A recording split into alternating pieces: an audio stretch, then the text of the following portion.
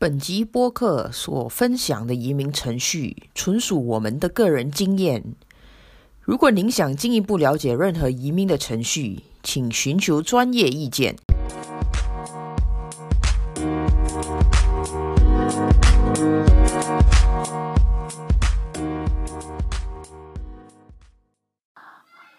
嗨，大家 ，Welcome back to 我们的 podcast， 好久不见。嗨，大家好。伟山和我最近都很像，有的也忙，没有的也忙，所以到了最后，我们的第二集终于可以出炉了。对，很高兴可以再聚在一起，再继续我们的话题。对，So 我们再讲回我们的 podcast。第一集我们有讨论到为什么我们要移民来到澳洲，然后为什么我们选择澳洲，也和大家分享一下我们的背景，在马来西亚的背景，然后就是我们的推动力来移民。所以这一集呢，我们会再跟大家分享一下我们的移民过程，就是从不同的角度，就是伟山是从工作上是算是派过来的吧，我呢是自己自愿来移民过来。So 伟山，你可以跟我们的听众再 recap 一下，我们上次你是怎么样要移民来到澳洲？是因为工作本？可以再 recap 一下吗？ OK，so 我相信我跟 Alexis 来澳洲的过程可能会比较不一样。我是因为工作机会，在澳洲有一个工作机会。所以我选择过来。那么是因为透过工作机会，所以我的移民过程可能会跟 Alexis 比较不一样。我是透过公司的所谓的赞助，然后当时有那个457 Visa 的工作准证，然后由公司担保我过来。那么那个程序上可能会跟我相信 Alex 待会会跟大家分享一下他可能他自己过来的那个程序。所以我的可能就会比较直截了当，因为第一我过来这里是已经有一份职位在等着我，所以那时候通过的可能就是比较直接的程序是公司发给我一份招聘书，是叫招聘书吗？是中文是叫招聘书哈。然后你需要经过他们得考英文。我记得有几样事情我们得做的，就是要考英文IELTS 那时候我记得，然后你的读听写要有一定的 grade 才能够通过。然后要做medical check 也然后还有一样就是我记得就是那时候还得因为是457的工作准证，移民局要确保你来到这里的时候，因为你如果不是永久居民的话，你就不能够享有他们的 Medicare， 所以他们就会要求说你一定要买那份医疗保险，是叫医疗保险吗？不是，叫medical coverage， 就是你如果有什么事情得去看医生的话，就需要的一份保险。我相信因为是透过公司的赞助，说我的那个过程会比较缩短和简单一点。所以我刚刚过来的时候其实是4年的工作准证。所以你是那些比较幸运的，就是有一份工等着你来然后是算是公司派你过来的吗？可以这样讲吗？其实也不算，其实那时候刚巧我其实就是碰巧知道这里有 OK 可能得打回去一点。所以我以前在马来西亚的时候是怎么说呢？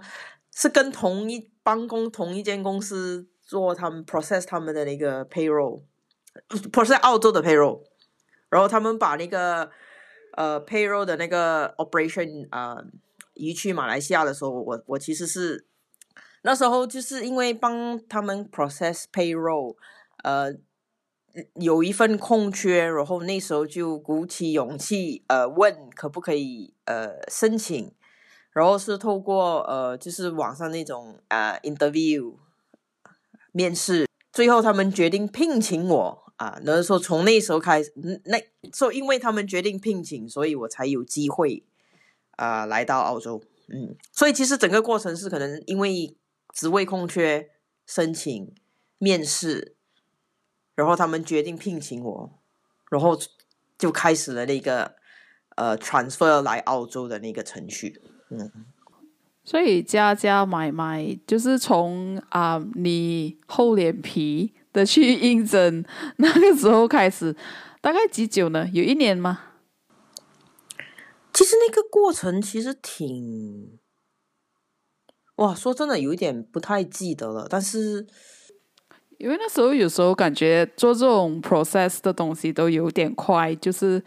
你偷偷开始做的时候是一直去填很多表格，然后去做一些很像你讲身体检查这样的东西，可是中间也是很多时间是在等结果，然后等澳洲的政府这一方面来安排之类的，对不对？对对对，我相信你说的对，就是可能等的那个计划是等当他们决定聘请我之后，那个移民代理，就是因为公司其实他们也是有一个指派的一个 agent 帮你们做这些带外面的人来到澳洲的那个一个代理。所以当公司决定聘请我的时候，就会他们开始就会 engage 那个 agent 开始帮我的申请，开始我的申请。所以其实那个时候对，就是填写表格之后，呈上一切他们需要的文件，然后处理就是做身体检查，就是一切东西呈上之后，对，我相信的确现在回想起来可能有2-3个月，可能就是真的是在等，就是等澳洲政府批不，就是最后的结果就是看澳洲政府批不批我的那个申请然后对可能就大概2-3个月的时间吧，印象中应该是2-3个月的时间。然后当澳洲政府批准之后，然后就是开始跟现在的公司那时候商讨什么时候可以开始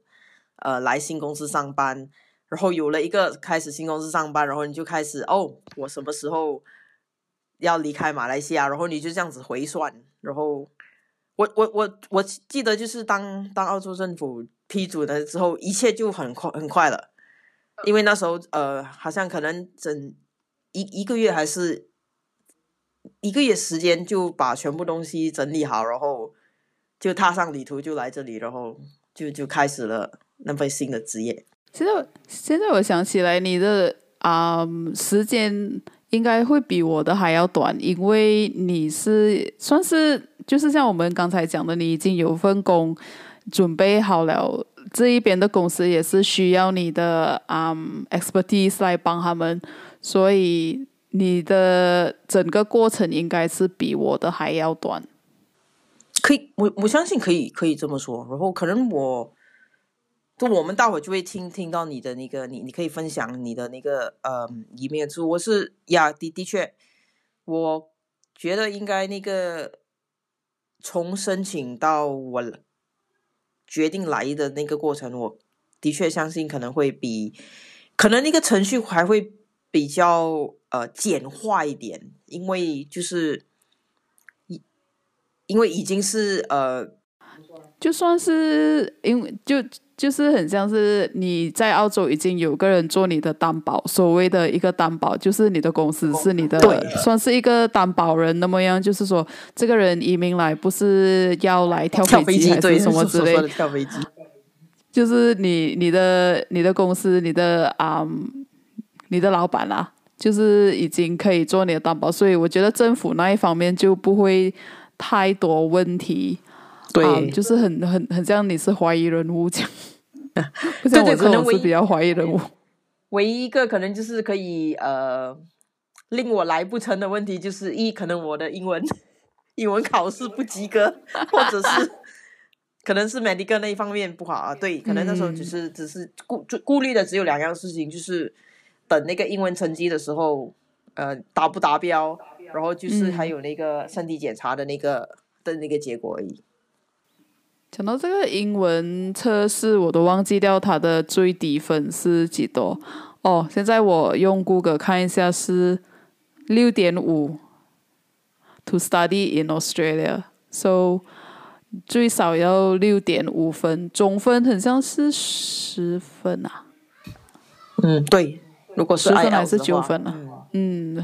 所以总分是10分，你要最少要拿一个6.5才可以来澳洲。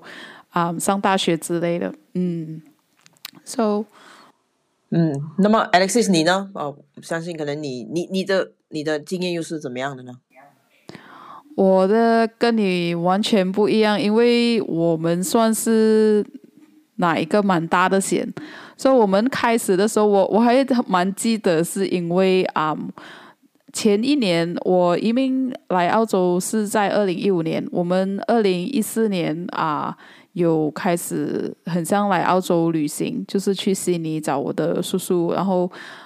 我的老公也是有去 Brisbane 找他的阿姨，所以我们2个人都蛮喜欢澳洲的生活，所以我们打算移民。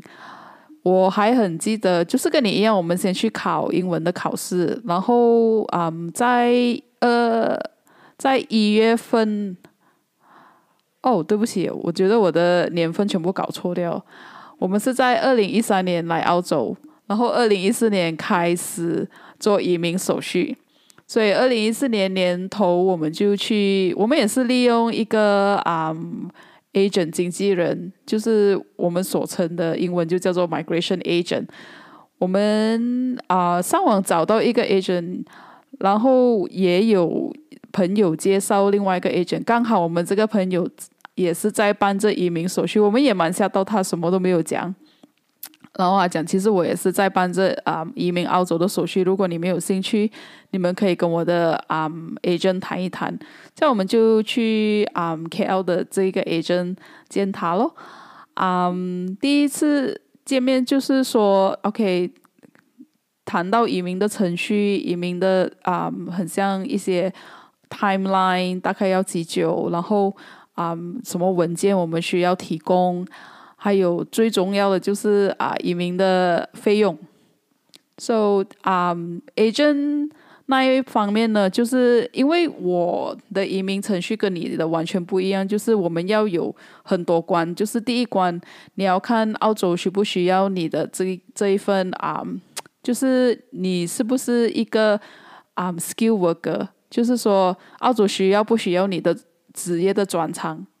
很像你是医生啊、老师啊、木匠啊之类，他需要你的专长，你的把先力拿到PR 的话会比较高，所以第一个就是做一个测试，然后就申请，然后申请过后如果过关的话你又要再呈上你的一些文件police check 那些东西之类，然后到了最后就是你拿到 visa 的那一个时候，所以这个 agent 呢，他在每一关他都会收一个费用哦，所以如果在某一关你过不到的话呢，他就暂停，然后他的费用就到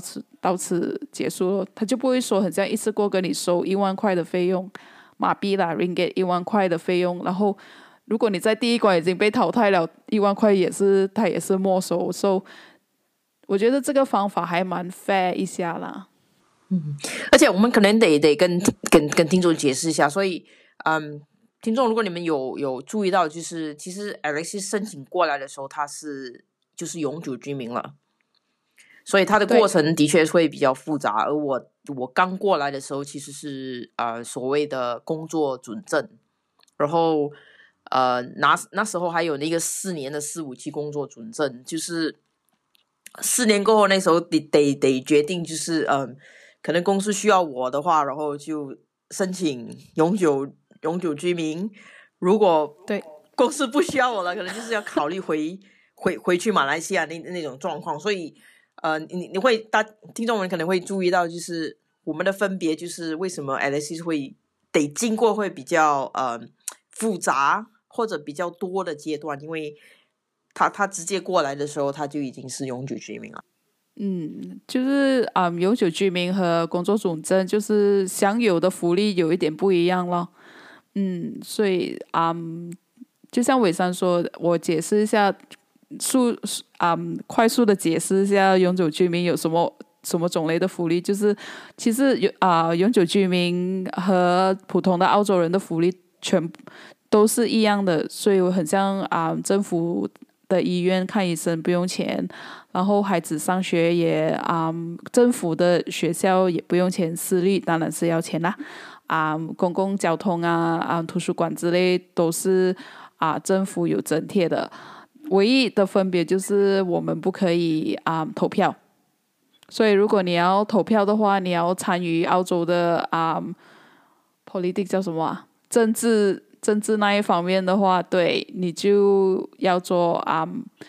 澳洲的居民 citizen。 So 讲回这个 agent 的话，我还记得我们在2月份就先开始去考那个英文的考试 IELTS， 然后那个时候我们就开始跟 agent 说 OK， 我们觉得我们要申请这个 Visa 189Skill Migration 189，就是你用澳洲政府列下来的那些专长的职业来申请，然后是用我老公的职业来申请，他是工程师，所以暂时在那一年工程师机械工程师还是在澳洲还蛮有需求，所以我们就打算用他的来申请。他申请之前呢我们先要看一下他需要准备一些什么文件哦。他要先证明他真的是工程师，他有8年的工作经验。身为工程师，你不可以说你在大学是读工程师，可是你出来是做 HR 还是做 sales 的话，我觉得澳洲政府是不批的啦。所以就像我跟伟章，我们是主修数学，唯一我们可以证明我们是还在数学的这一个范围内做工的话，就是很像我们要在做 statistic 的东西做数据的东西，还是在lab 里面做一些lab 的东西这样。所以我是做行销，我完全是不可以用回我的数学的 degree 来申请进澳洲。所以我们算下 OK， 那年我们移民是early 的第30出头岁，所以分数还蛮高。英文的我们考英文那个 IELTS 的result 出来，我们的 result 也是蛮 OK， 这样就一直列下来。就我们的 agent 也说其实你们的机会还蛮大 OK。这样我老公就回去把他的工作经验，很像要写一大篇文章几千个字的那一种，就把他的工作经验全部列下来，然后就交上给 agent 来帮我们复习一下咯。我觉得有 agent 的好处就是他们知道澳洲的政府的官员他们很喜欢看一些什么 main point。如果你自己申请也是可以，可是有时候你就是不知道你写的太多还是写的太少，所以有一个 agent 帮你，对，就是他们知道你们要列下什么重点，所以我们就在3月份写完这一份东西呈上去，然后我们就过了第1关哦。第2关是在6月的时候，3个月过后，我们就要做一个 EOI， 就是 Expression of Interest。就是一份 document 和澳洲的政府讲我们有兴趣移民到澳洲。其实那份 document 就没有前面的那一个履历表那么的精细啦，也那么的花时间。这个 EOI 就蛮 straightforward， 就是很像表格，然后我们就填上去，然后写一些自己的资料之类的东西。然后那个是6月份。从这一个 EOI 开始呢，就是很漫长的等了。我们等到差不多应该是9月、10月份，我们才知道我们有没有拿到一个migration agent。所以澳洲的政府它也会特别设定一个政府官员来兼顾你这一个 case 的。所以我们终于在9月份被 assign 一个migration， 被 assign 一个 agent， 澳洲的政府 agent 来看我们这个 case。所以从那个时候开始就有一点快了，因为他看我们的那些 document 全部足，然后他也有看 Australian 的 Engineering Society 也有看我的老公的那些文凭啊、工作经验啊，他们也approve， 算是合格。所以他就把这些很 boring 的东西看完了，他就觉得 OK， 这两个人是真的不是来跳飞机的，所以是真的是要来玩色的。So 9月份、10月份我们拿到那个政府的 agent， 然后11月份、12月份他才说 OK， 算是 P。所以我们来来回回，其实我们的 case 算是蛮另类的，因为很少人可以在1年以内拿到一个 PR。很像我刚才说的那一个朋友介绍我们去给移民经济的那一个朋友 migration agent 的那个朋友，我们拿到了 PR， 他还在等着EOI 的当中，所以他差不多迟我们他多我们1年才来到澳洲。我们2015年移民来，他差不多2016年才来到澳洲，所以每个人的 case 都是不一样的。所以回到去刚才大概10月、11月的时候拿到 P 了过后，我们就像伟山这样咯，去做身体检查，做 X-ray， 然后澳洲政府那个时候比较关注 TB 啦 ，tuberculosis， 所以他们不是很接受肺炎的人，就是他们比较要我们做这些身体检查，然后就去做 police check， 要去警察局做哪一份报告列明我们没有做非法的事情在马来西亚。然后我们移民之前，我们还把我们全部的那些文件和birth certificate IC然后一些比较重要的文件，很像我们两个人的结婚证书全部都翻译成英文，然后全部去马嘎玛沙咯，叫那个法官沙咯。因为来到这里很难讲，有时候这些东西人家要看你是不是真的，然后 passport 也是要拿去沙。所以到了最后，我们来到澳洲，终于把东西收拾好要来到澳洲的时候是2015年3月份，所以整差不多1年了。喂，其实现在你说起来，我记得了，就是我那时候已经在这一边，你跟 Larry 有过来，只是那一个时候可能就是过来看情况，对吧？对，那你记得吗？我们还跟我叔叔去酒庄，我们两个那个时候刚刚好我怀孕，你也不喝酒，所以我们两个是在那边是多余。对。然后我们还吃了很多餐，吃到我们两个要爆炸了。其实我还记得，就是那一年可能就是因为其实很多时候像你说的，就是当你做那个移民，首先可能就是我觉得我那个时候可能刚巧也是职业上的需求，第一是可能在对，就是因为公司上许有那个职位的需求，还有就是其实大家可以关注的就是那个移民局他每年都会公布澳洲所需要的专业，所以特别就是如果你的那个专业领域有在他们公布的名单之内，然后他们这个名单其实每一年他们可能都会一直在更新的，所以大家可以关注一下那个专业就是在那个年份，如果你有兴趣的话，你可以到移民局的那个网站去查询，就是那个专业，如果您是处在那个领域的话，就好像我那时候本身刚巧在那个human resource system 的那一部分，其实那一年澳洲需要这样子的缺乏这样子的一个他们需要这样子的那个资源，所以你的那个程序可能也会影响你申请的程序。也对，就是两头哦。如果你今年看到那一个名单里面没有你的职业在内的话，也不要灰心，可能明年就像伟山讲，等他们更新的话，他们需要你的这一份专长，你还是有机会可以移民来。或者是今年你看到你的职业是有列在名单里面，可是你想到没关系啦，我不用那么紧张，我不要做我的移民险，我等明年，也未必明年可能他会把你的职业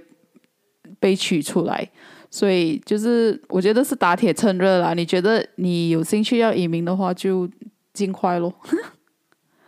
刚才伟生你讲到是你来的时候是 under work permit，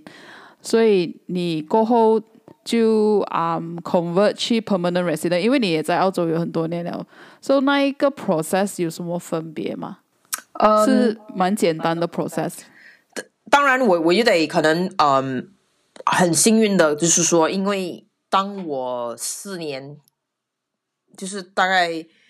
2年3年之后那个工作准证，然后想要继续的时候，康桥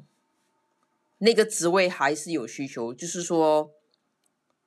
公司还是需要我留下来，然后我又再通过公司的sponsor 去申请我的永久居民，所以那个过程的确可能也会比一般人来的，就是比像 Alice 的那个情况可能会来的更加简化一点，因为我的工作准证是公司保证的，然后现在公司又保证我继续申请我的永久居民，所以可能相比之下，我跟 Alexis 的那个过程拿永久居民的那个过程，我的会比较简化一点，因为由始至终我都是还是在同一间公司，然后因为公司对我的职位有所需求，然后所以也是一份机会，有时候可能也是居然的一份机会吧。这大概几久呢？你还记得吗？要用几个月的时间？我那时候也是，就是跟我印象中拿4、5期可能还要再短一点，就是当我1个月就 express 说我想要想要申请，因为其实这个可能我是碰巧也是跟着可能移民局他们所谓的 maybe 那个 path 4、5期之后你能够申请什么准证，然后我只是就是跟着4、5期，然后PR， 然后也是呈上documents， 呈上公司可能recommendation 对，像你讲 recommendation 就是向移民局证实是说，其实他们还是需要对我的可能我的专长还是有所需要，所以公司的职位还是有保留的，然后就保证我还是可以在这里继续求职，然后对公司有所贡献，这样子的话就会比较简单一点。我记得那个时候也不会等很久，就是只是明确的清楚的跟着那个指示说什么时候要递交表格，什么时候要递交什么 document。可是到那个时候就会也是像 Alice 这样所说的，他会要求你开始做police check， 可是那时候我人在澳洲嘛，可是他还是会要求你 check 回去你以前在马来西亚有没有任何的那个 before 他批你的 PR， 所以我是可能比较就是来4、5期的时候没有做 police check， 但是我申请 PR 的时候还是得做那个 police check。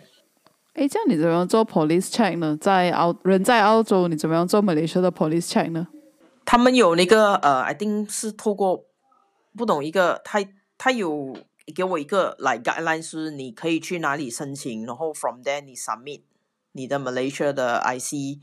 然后我相信是他们可能 embassy 有 connection 吧，所以你 submit 之后，一切还是 online 的，我并不需要回马来西亚做那个application 哦，它会有那个 result 出来。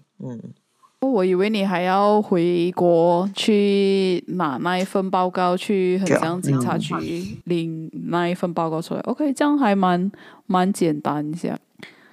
这样我们就来到费用这一个 topic 啦，最关注的 topic。So Alexis， 当你来这里的时候，你之前有一下子有简略的提到，是说它是分阶段。来给那个费用嘛，你可以跟大家分享一下。那么就是当大家如果有兴趣，因为透过你跟你的途径来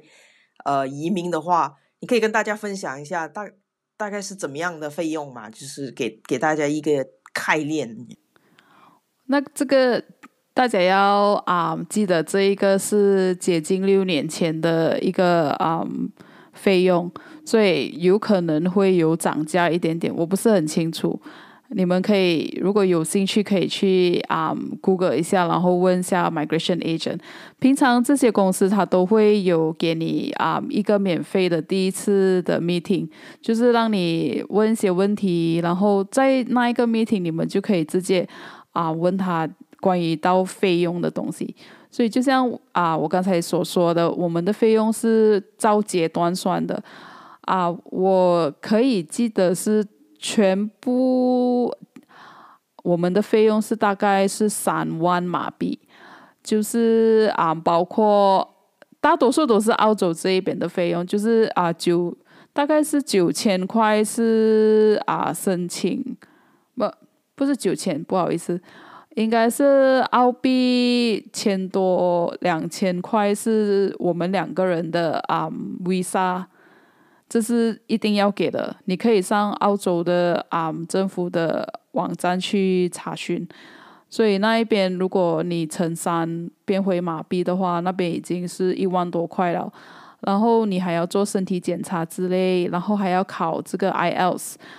也应该是大概200多块200还是600块我忘记了。 IELTS 那边2个人也是接近要1000块我记得。 So 加买全部这些考试的费用和澳洲 visa 的费用加medical check out 的费用是大概是2万马币。然后经济那边呢是差不多1万块马币。所以它每一关我刚才是讲大概有4关那么样，所以它每一关都是收大概2到3千块啦马币。所以你过了第一关他跟你收一个3000块的费用，你过了第2关他又再跟你收一个3000块的费用，到了最后你过完了全部关他就再跟你收一个大概2000、3000的费用。所以我觉得还蛮 OK 的啦。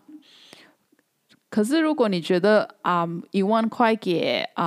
经济的话是蛮奢侈，你也可以尝试自己申请。澳洲政府的网站都有蛮详细的跟你说你要呈上什么资料，然后呈上什么表格。只是像我刚才所说的，有一些东西有一个人帮你过目一下是比较快，然后没有那么费时，所以就看个人的preference 如果你觉得你自己蛮有信心去自己申请的话 of course 你可以自己申请。可是如果你像我们这样觉得我们不想很像浪费时间自己左装右装，我们就去找一个 migration agent 了。好啦，这一次的 podcast 就讲到这里啦，希望有给大家一点点的讯息关于怎么样移民来到澳洲，就是一个是通过公司的帮助working permit， 另外一个方法就是直接自己申请permanent residency 在澳洲。我们会跟大家分享一下我们来到澳洲的第1个星期还有第1个月我们在干一些什么东西。再来多一次，我们两个人的经历是完全不一样的，所以请你们守住这个频道哦。敬请关注我们下一集的 podcast。拜。